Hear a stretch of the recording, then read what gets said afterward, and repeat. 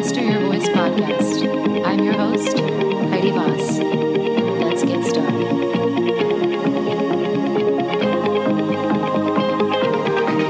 So today I am excited to welcome Jeremiah Gray to the Master Your Voice podcast. Jeremiah, welcome. Thank you so much for having me, Heidi. I am thrilled that you're here. It's been a while since I've seen you in person, and a lot has happened in the last couple of years with COVID and with music making. And my audience, some of them may know you, some may not. So I'm going to ask you, just tell us a little bit about yourself. What a question. So I went to CLU. That's where I met you. I did 3 semesters there to get my BA in music production and composition, and studied voice under you. And before that, I went to Moore Park College, which also has a great music program. And yeah, I'm still pursuing music to this day. I decided to chase something that I knew going into school you're going to go into debt, so I might as well study something that I know I love and I can't help but think about. So it was a bit of a conundrum trying to decide, but I'm ultimately very happy with my choice to have invested in getting an education in something that, I'm sure we'll talk about the financial struggles of trying to be a musician and what that looks like, especially when that is what you go to school for, and life after school when you lose that community. But it's been such an incredible investment. I'm 28. So just looking back at the last 8 years, really, of schooling and then out of schooling experience, and seeing how the investment's paid off just by having an identity and a skill in something that is it serves you well, as time goes on. And you get to, as you mature, your voice matures, your music matures, you get to watch the evolution of something that was once young, and see it grow. So yeah, it's a wonderful start. So the question I have for you then is, where did all the love of music start? Did you grow up in a musical home, or was there some kind of influences in your life? Were there experiences that propelled you toward pursuing music? Did you play instruments? Were you in the band? All that fun stuff. Cool. Yeah, so my mom, nothing.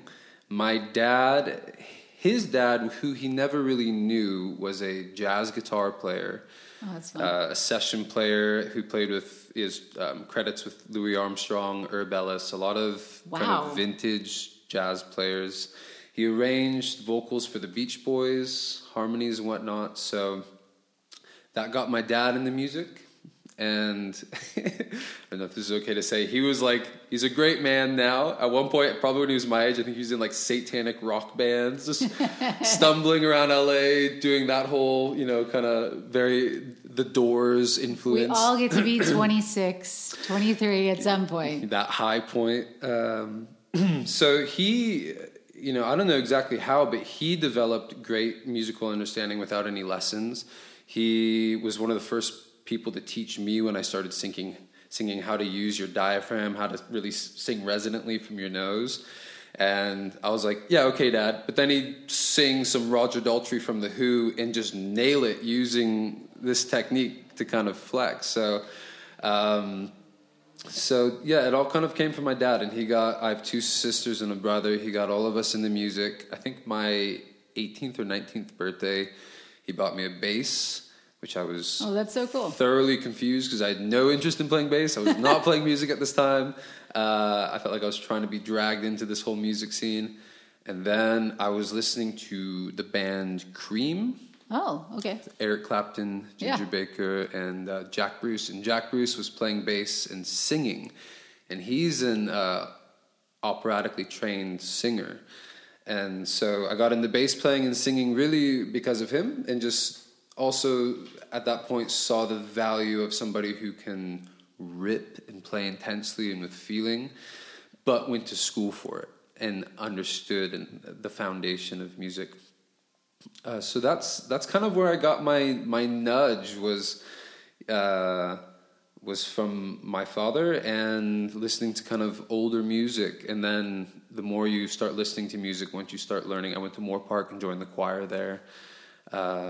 and you develop your own ability. You get to see that, I can go play songs of like any artist that I like. I can go learn it. I can go kind of, it's almost, I think especially with singing becomes like mimicry a little bit. Like you listen to a certain artist, you want to sing like them. Maybe they're more dark or they're more resonant. Jeremiah, that is exactly the next question I'm going to ask you. Sorry, I'm just spilling over. No, you're wonderfully prophetic, and I love it. So, and wonderful because it's completely organic in the sense that I always find that's true. Every singer is an amalgam of where they come from. So it's why I start with, okay, so where are you coming from musically? Does mom play? Did dad play? Did you grow up, in musical theater? I can almost always tell where they're coming from and who their influences are.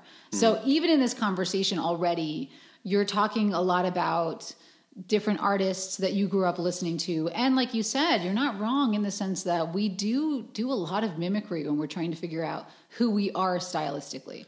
Yeah. So I'm going to ask you who your top 3 most influential artists or musicians are. That's hard, I know. Oh, I hate this question. It's a horrible question. But we all love this question, too. We all say that on our own. Okay, so top 3 singers and or artists, or just either artists? Way, I feel like I'll make it even more challenging by being vague. Sure. Okay, shoot.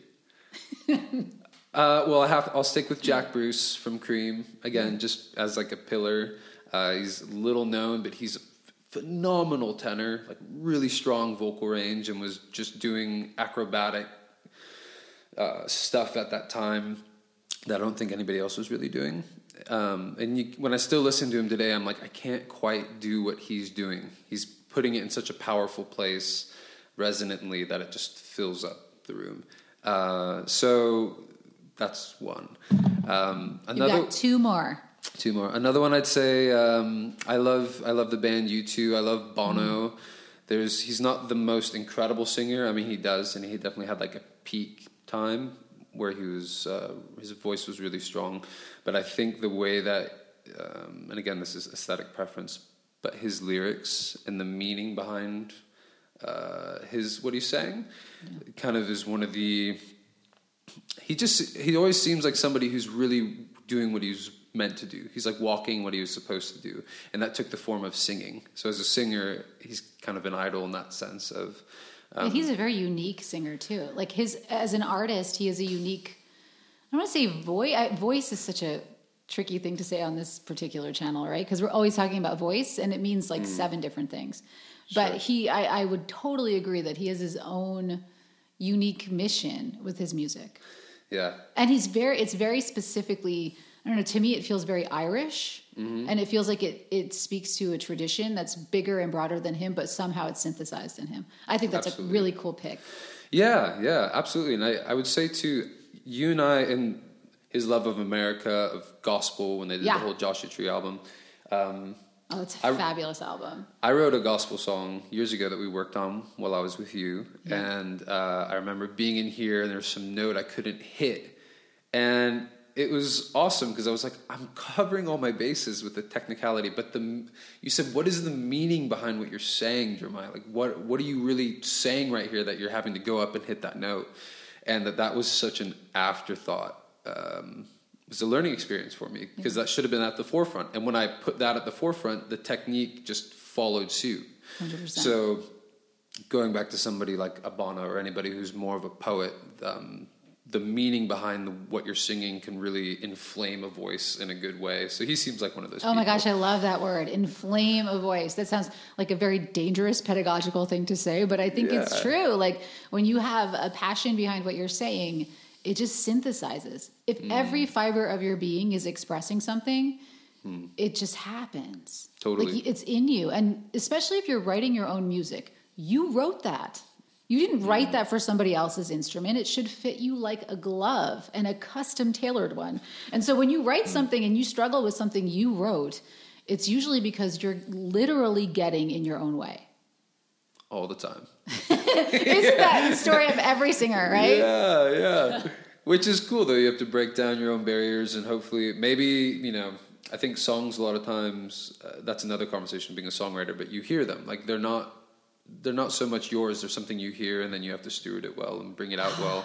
And there's that times is a great debate I'm having on a different level with different colleagues, because let's go there. Yeah, I think let's go there. That's way more fun than my stupid questions. No, your question is great. I'll finish. I'll give you one last one. Later, save it, because I really want to ask about. Okay, I want to perfect, ask about this. Let's your go. thoughts on it. It's good. So, thinking about whether a song is yours or not, like that's a question. If it's because we're living in a world where there's like a lot of controversy with different singers saying things, doing things outside of the world of singing, and the question is like, does a song, once you release it to the world, still belong to you? Or did you give it to the world and then other people are going to react to it, and it's going to mean something to other people? Think about that. It's a heavy question. That's a heavy question, but it's one I think about all the time, particularly given our current cultural moment. Yeah. Like, is it yours only? I see the relationship between a parent and a child to be very similar.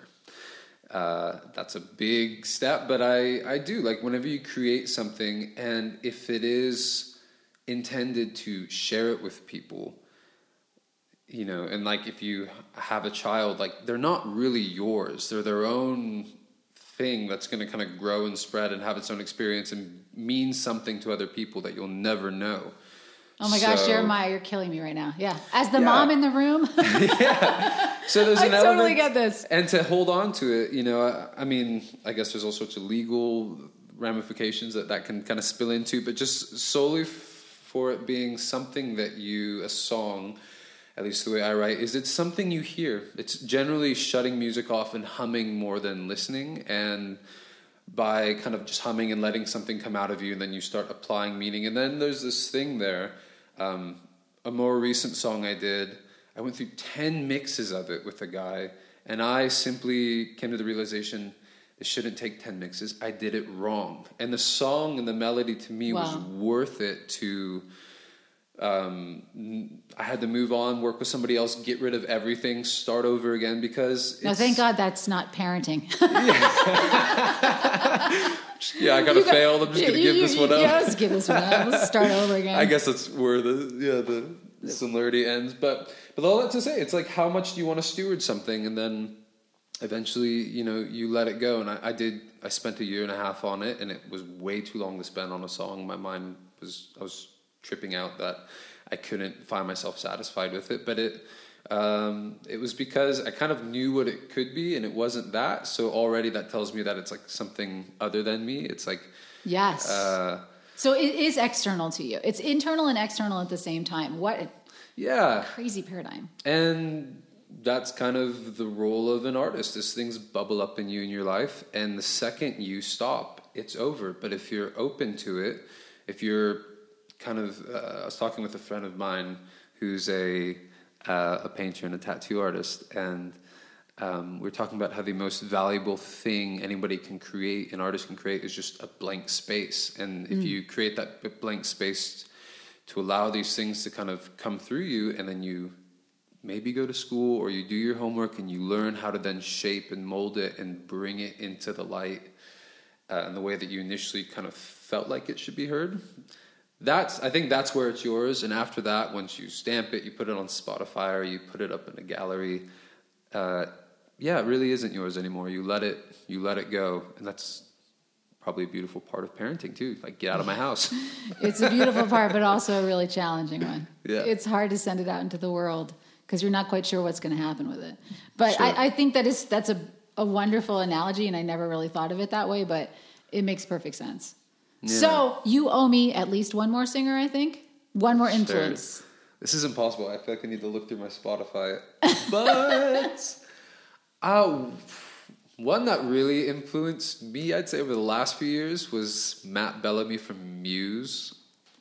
I love his power in his voice. His range. His range is insane. Insane. I believe they looked at his his vocal cords, and he has the same vocal cords as a woman, like whatever that means. Wow.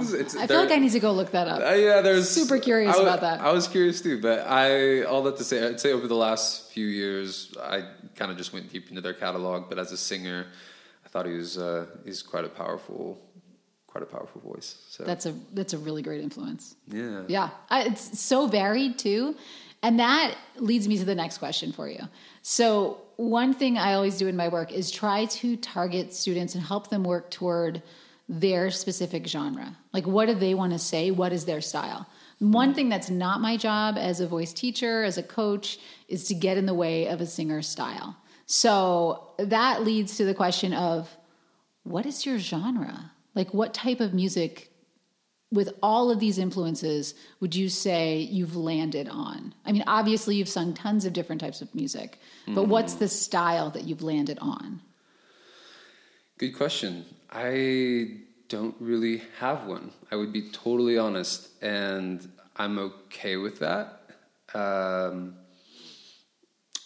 If I were to land anywhere, I'd say something along. I also grew up doing music in church, so a lot of gospel singers. A lot of something that's very hopeful just feels better to sing, and you can also really belt, and then they can pull the music out from under you, and it can be so emotional and heartfelt. So that's my favorite genre to actually sing now. Gospel, wow. And am I good at it? But I don't know. But I would say there's a number of artists who I enjoy who employ a kind of hybrid of gospel and hip hop and rock and R&B. So yeah, again, to put it in one genre, I can't quite. But music that is hopeful and heavy, that's my favorite to sing. Whatever genre that could be in. But I definitely don't have one style, which has worked against me. Yes, that's a whole conversation. It's really challenging because in music, I mean, just look at your Spotify playlist. In music, they want you, or they, who is they, whatever, right? The marketers. Those whoever, the listeners, the people, creating algorithms and playlists, they want to know what box to put you in. Yeah. And it's really hard when you don't have a box. Yeah. Like, so what do you do to combat that? Good question. Yeah, I have a cousin who played trombone in the Temptations, and so cool. I did an EP that had that gospel song. It had somewhat of an 80s pop rock song, and then this like very orchestral piece that I wouldn't even know how to define. And he loved it, but he relayed it to somebody he knew in the industry. He was like, "Hey, look at my cousin. Check out what he's doing." And they thought, "This is awesome. This is really varied and well done." But we would not know what the hell to do with that. Right. I mean, there's not one of the songs is like the other. They're also so each song is marketed to a different group of people. They don't know what to do with you. There you go. Yeah. So what do you do with that? I don't know. I guess I'm in this period of trying to hone in a few different genres, a few different feels, and if you release a little body of work, have it at least feel somewhat on the same planet. So some level of cohesion between your pieces, between your songs. Yeah, but like you said, I had a friend who really encouraged me, and he's in the music industry. Like the music you listen to, you're just going to sound like it. If you have a song in your head, or if you're singing a certain way, if you end up listening to this band too much, you're doing yourself as a professional a disservice, because you're going to start acclimating the way you think about lyrics, the way you inflect everything to a certain sound. So what you should do is follow up a gospel song with some like a German aria, and then go listen to Anderson .Paak, and then go listen to a country song. Because if you keep yourself out of that box, whatever comes out might be really original, it might be really cool, or flavored in many different ways. So I'm very curious about that, and that is my Spotify playlist.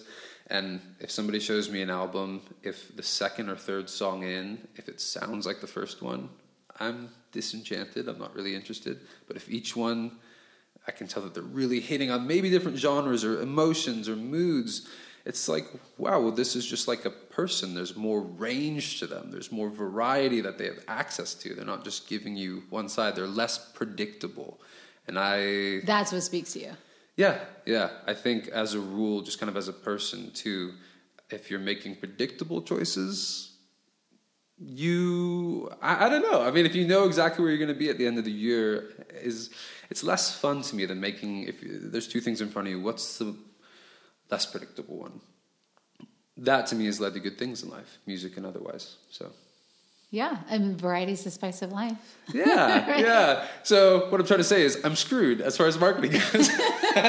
Well, I don't know, because it's interesting now because the world is just a different place.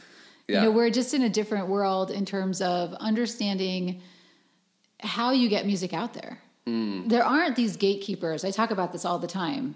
There's not the same level of gatekeeping as we had, let's say, 10, 15 years ago, where you had to get a record deal and you had to hope somebody was going to push you out to the world. Yeah, You're sure. pushing yourself out to the world now. And so it's a wonderful opportunity, but it's also a big challenge because you're pushing yourself out to the world while millions of other people are too.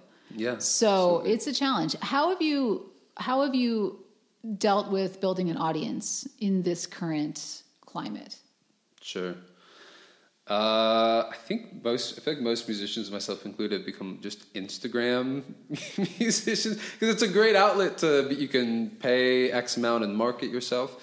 You can, So taking full advantage of social media. Absolutely. And to be honest though, like I think I played one big show right before lockdown happened, and I was actually curating a venue in Newbury Park.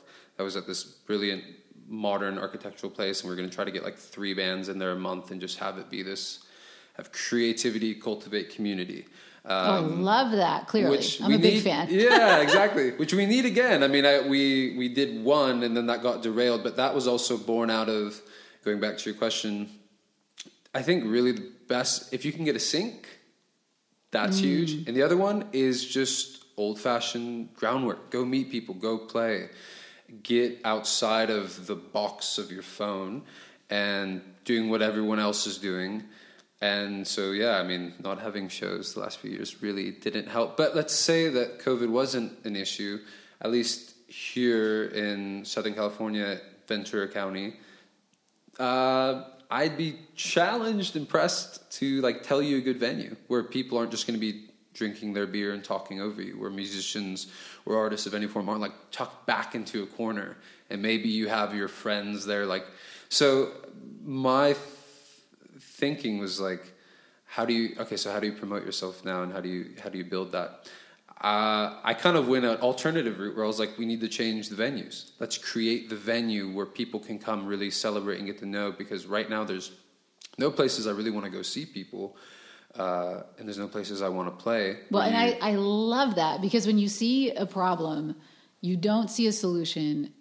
The best answer is to be the solution.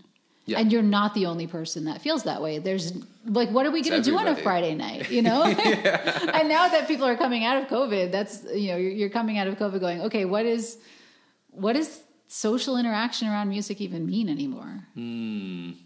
Absolutely. It's really upended everything.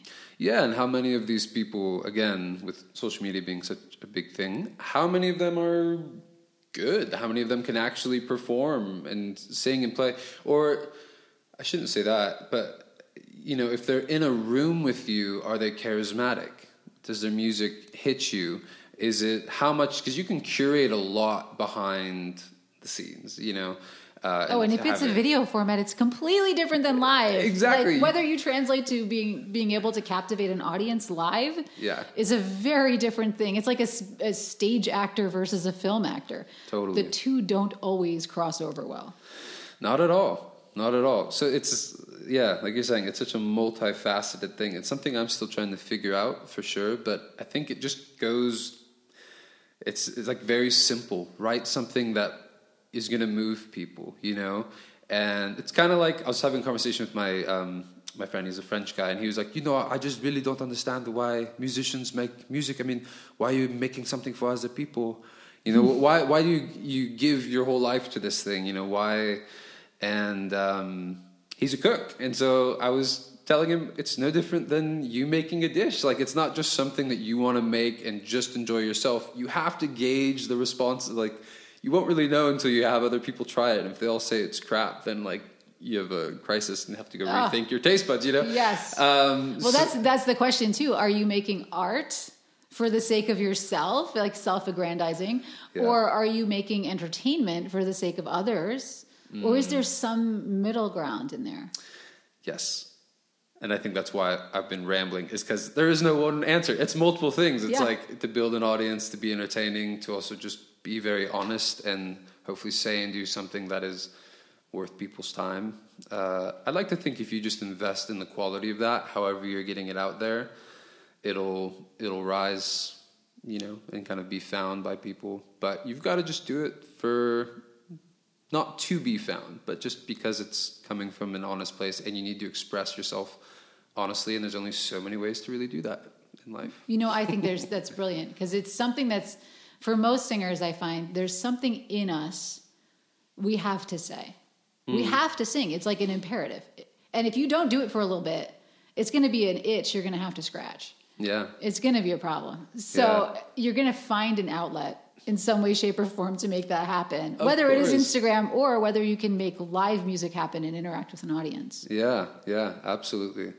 Yeah, once you got the bug, good luck letting it die. I mean, I don't think it does. Yeah. It just maybe it might go dormant for a little while, but it comes back to bite you. Yeah. Can I throw that question back at you? What would you say as far as building an audience, doing something that is worth other people's time? Oh, it's a really tough question, and it's one that I'm sure we'll be exploring further in the podcast, because it's one I think we all have to deal with. Yeah. For me, I had your same issue early on recording, where I just like to sing everything. So if you know anything about me, it's really hard. It was at a certain point to really discern where I wanted to focus my energy, because I was just happy singing everything and anything. And I do have a rule, or I should say, up until a few months ago, that anytime somebody asked me to sing, I would just say yes. And I think that's the number one marketing advice I can give to any singer, is say yes. Because you never know who's listening, and you never know who they know or what opportunity it's going to lead to. Just say yes. And then the more yeses you say, the more people they say, hey, have you ever heard Heidi sing? Oh my gosh. You know, like it's a really cool thing. And so I think that's a scalable idea. Okay. So you can do that in your daily life, you know, even at grandma's Thanksgiving table. But you could do that in your online life. You can do that in your work life. You know, I'm a big fan of taking requests and seeing where it leads you. So walking down the rabbit hole of, I want to try this music. And also another big thing about growing your audience is engaging with your audience. So you have to know, it's hard because you have to know who you are. And I think young people take a long time to figure that out. Yeah. For me, I think I didn't figure it out till I was, 35, 38. I was still like trying out different versions of myself. And that's the beauty of music, is like you can keep evolving with it. But it does make it hard to cultivate and grow an audience. Yeah. The people who find popular success tend to figure that out really early. Like your Billie Eilish's, swear that kid knows who she is. Sure. She's a very specific brand and a very specific voice and a very specific color. And I don't mean to say it's easy to grow an audience from there, but it's definitely easier. Yeah. Because you have a perspective, and the people who are interested in your brand are going to, and that's the other thing too, it's brand, which is kind of a crazy conversation for singers to have. Like, we want to think about art. We want to think about what we have to say, but it's not outside of our world to have to consider what our brand is. Yeah. So I think I've rambled just as much as you about it, because it's such a conundrum for singers. How do you build an audience? What do you say? And understand what you're doing and what your brand is and what you're actually doing. At a certain point, I realized I teach as much as I sing. And that's as much a part of my brand as singing. Yeah. So that obviously is very me oriented, and it's not true for everybody. But you'll understand things like, okay, maybe your brand is curating an artistic environment. So maybe this thing with finding venues, creating venues that feel like it's holistically what you do. might be where the nexus of your actual brand starts. Sure. And it comes from the music. It's born out of music. Yeah. But it's much more all-encompassing than just music. Yeah. Does that make sense? Of course. Yeah. No, it really does. I think, it's like artists in general, I'd say we have a very weird relationship with ourselves because I don't want to say narcissistic, but But you can say narcissistic. Okay, well, yeah. I always say there's no good singer that doesn't like the sound of their own voice. Yeah, totally. And so that leads to a weird relationship and then with yourself, and then to try to market that as well. And it can just get like you're staring at yourself in a mirror with a magnifying glass and you're like, how do I get other people to see me the way that I see me? And I do think you have to shut that part up because nobody likes that in any capacity on earth, like whether it's dealing with other people, just any sort of selfish organism. And I think we can hear that and feel that in people. The other thing too I think is tricky with that is you have to not have the stench of desperation on you. Yeah. Like if you are so seeking other people's approval that everything you're doing feels like you're reaching to them versus bringing them to you. Yeah. That's a hard thing to cultivate. Yeah. Like if you are so seeking others' approval that you stop being who you are because you're trying so hard to please your audience. I think that's the point at which you've probably lost the plot. Yeah, I'd say so, because you're not really offering anything then. You're just kind of crying out for help. Yeah, and people can see it. It's one of those, if you have a desperation in what you're doing and you're not secure in who you are, I think people can see it. Totally, yeah. And it also makes it less marketable because you don't want to be around that. You feel sympathetic maybe for it, but you're not enjoying the music because it loses its own agency. Sure. Does that make sense? Yeah, absolutely. I think and these are deep questions now, but they are what art is made out of and where we sing from. But that your purpose shouldn't lie with you. It should lie with other people. So I definitely don't have that figured out by any means, but I do think it's a bad road to try to, what we're talking about, invest and focus on yourself too much, as opposed to just looking at people around you, especially other artists, people who are creating things. It's a very vulnerable, weird medium to be in and to grow in, especially as time goes on, where it's kind of can be fun, and especially out of school. I know there's plenty of people in school where they're younger, but once you move on, I'd say even from college, it kind of gets thrown into the hobby pile by a lot of people, and because the value of art isn't something that you can measure and quantify by most of the metrics that we value success. You can put it I'm working at this company, I'm worth X amount an hour. That plays into how I see myself. That puts me above X amount of people, below other people. And when it's about creating and singing and being honest and maybe doing something through music that is going to help other people, these are really weird metrics that there's no nothing written to help us. You kind of have to decide. You have to define that value system for yourself. So if you're too selfish, then your value system is all about you, and that isn't appealing to people. And I think, and it's funny because if you're too selfish, it's not appealing. If you're too desperate, it's not appealing. You have to find the happy medium where you're serving others and being honest with yourself. Yeah. So, I agree. Yeah. Hey, we agree. I don't think we've disagreed. First time ever. I don't think that's true. I don't think we've ever disagreed. Or maybe we have just walked down the philosophical road in slightly different paths. But I think it's a fabulous place for me to bring you back and to bring our listeners back to your music specifically. So I'm going to ask you to give us a little flavor of who Jeremiah Gray is. And we're going to play one of your tracks. But before we play your track, I'm going to ask you to tell us a little bit about it. So tell us what you're bringing today, what music you're sharing with the Master Your Voice podcast, and tell us a little bit about the background, the piece, anything you want. The song. Okay, cool. One song? One song. Okay. Let's go with A Glow. yeah.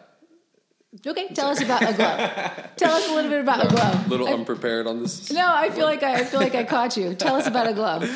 Yeah, Aglow is it's that more or less, I only say 80s because there's a lot of synth in it, but it's somewhat of an anthemic pop rock song that I wrote while I was at COU. We did a music video for it on the campus.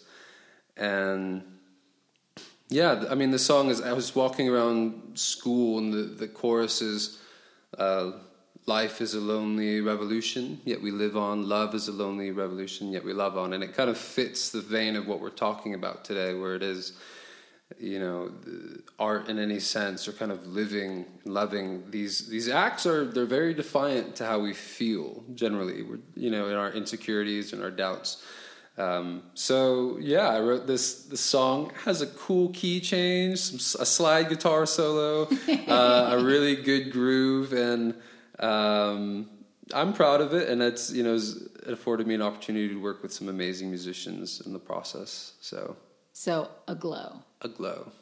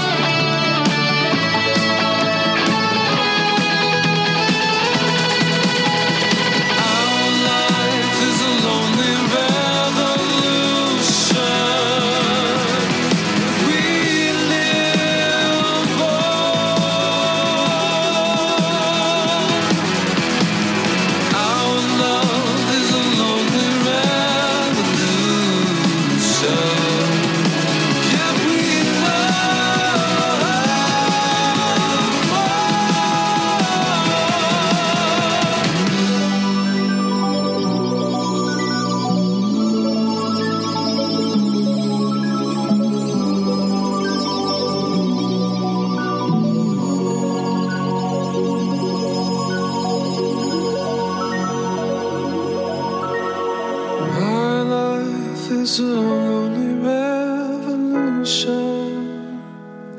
that I live on. My love is a lonely revolution that I love.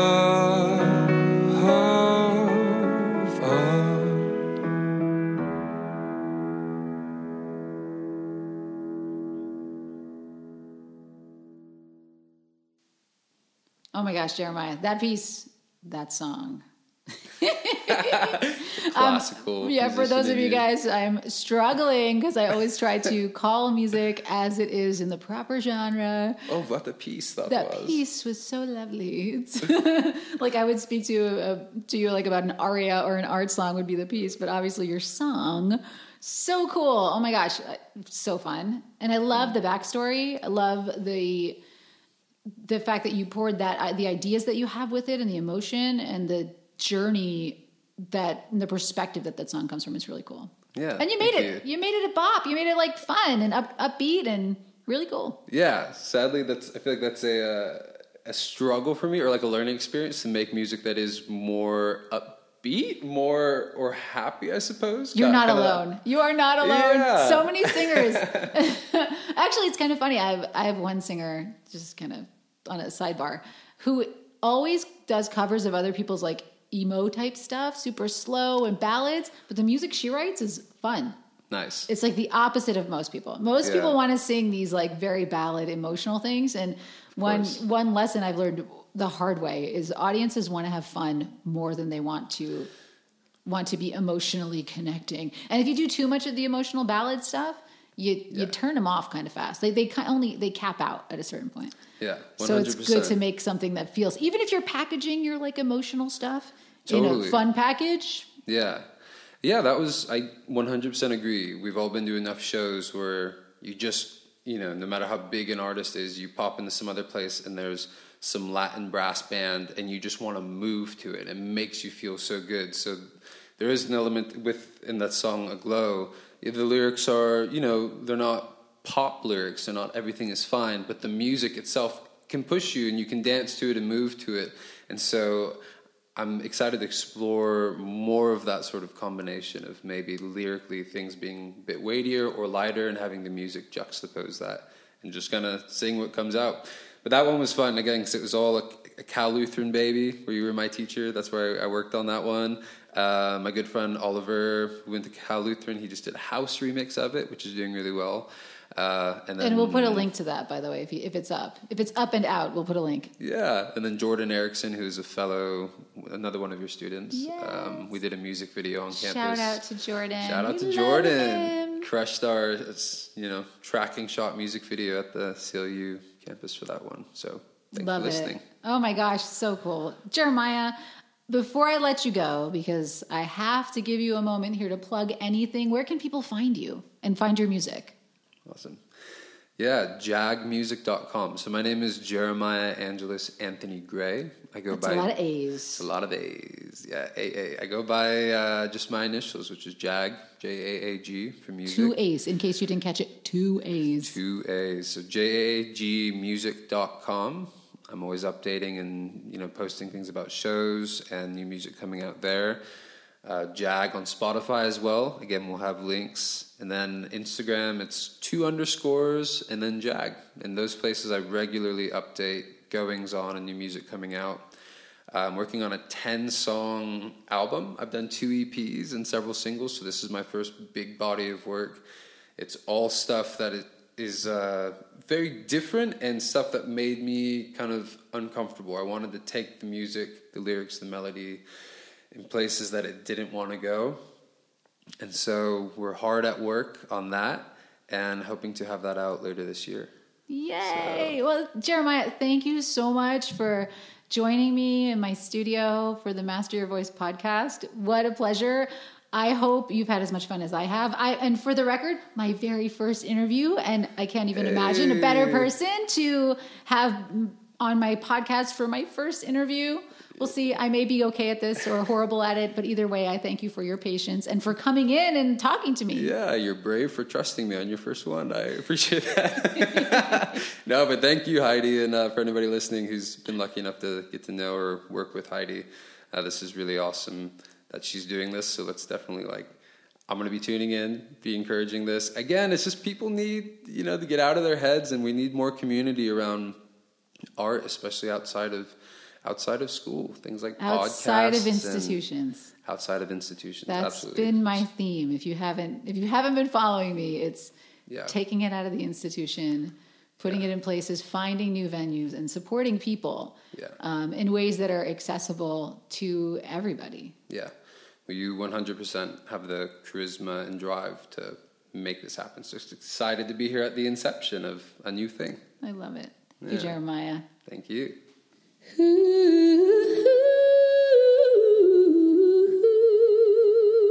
So again, a huge thank you to Jeremiah Gray for coming in and talking to me on this week's episode of the Master Your Voice podcast. Before I leave you, I do want to answer one of the questions from my Master Your Voice Facebook group. This one comes from Scott Brody. He asks, where do you get the backing tracks for those self-tapes? And I want to pivot that question and answer not just that, but also answer where to find some resources to help you with accompaniment. So first and foremost, students find tracks all over the internet for their backing tracks, and there are services that will make you fabulous backing tracks. Lots of people grab them off of YouTube. I am not endorsing that per se, because there are some copyright issues with that, but plenty of people do it.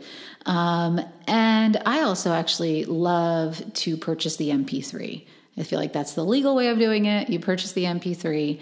And there are some really wonderful MP3 backing tracks that are out there. So you can purchase them on Amazon Music or wherever you can find a downloadable track.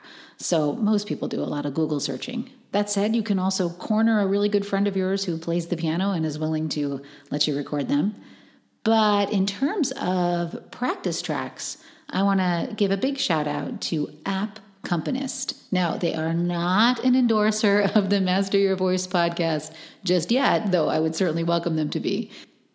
The App Accompanist app is really, really functional. So it's a huge library of musical theater and classical pieces that can be transposed. You can change tempos. You can isolate the vocal line.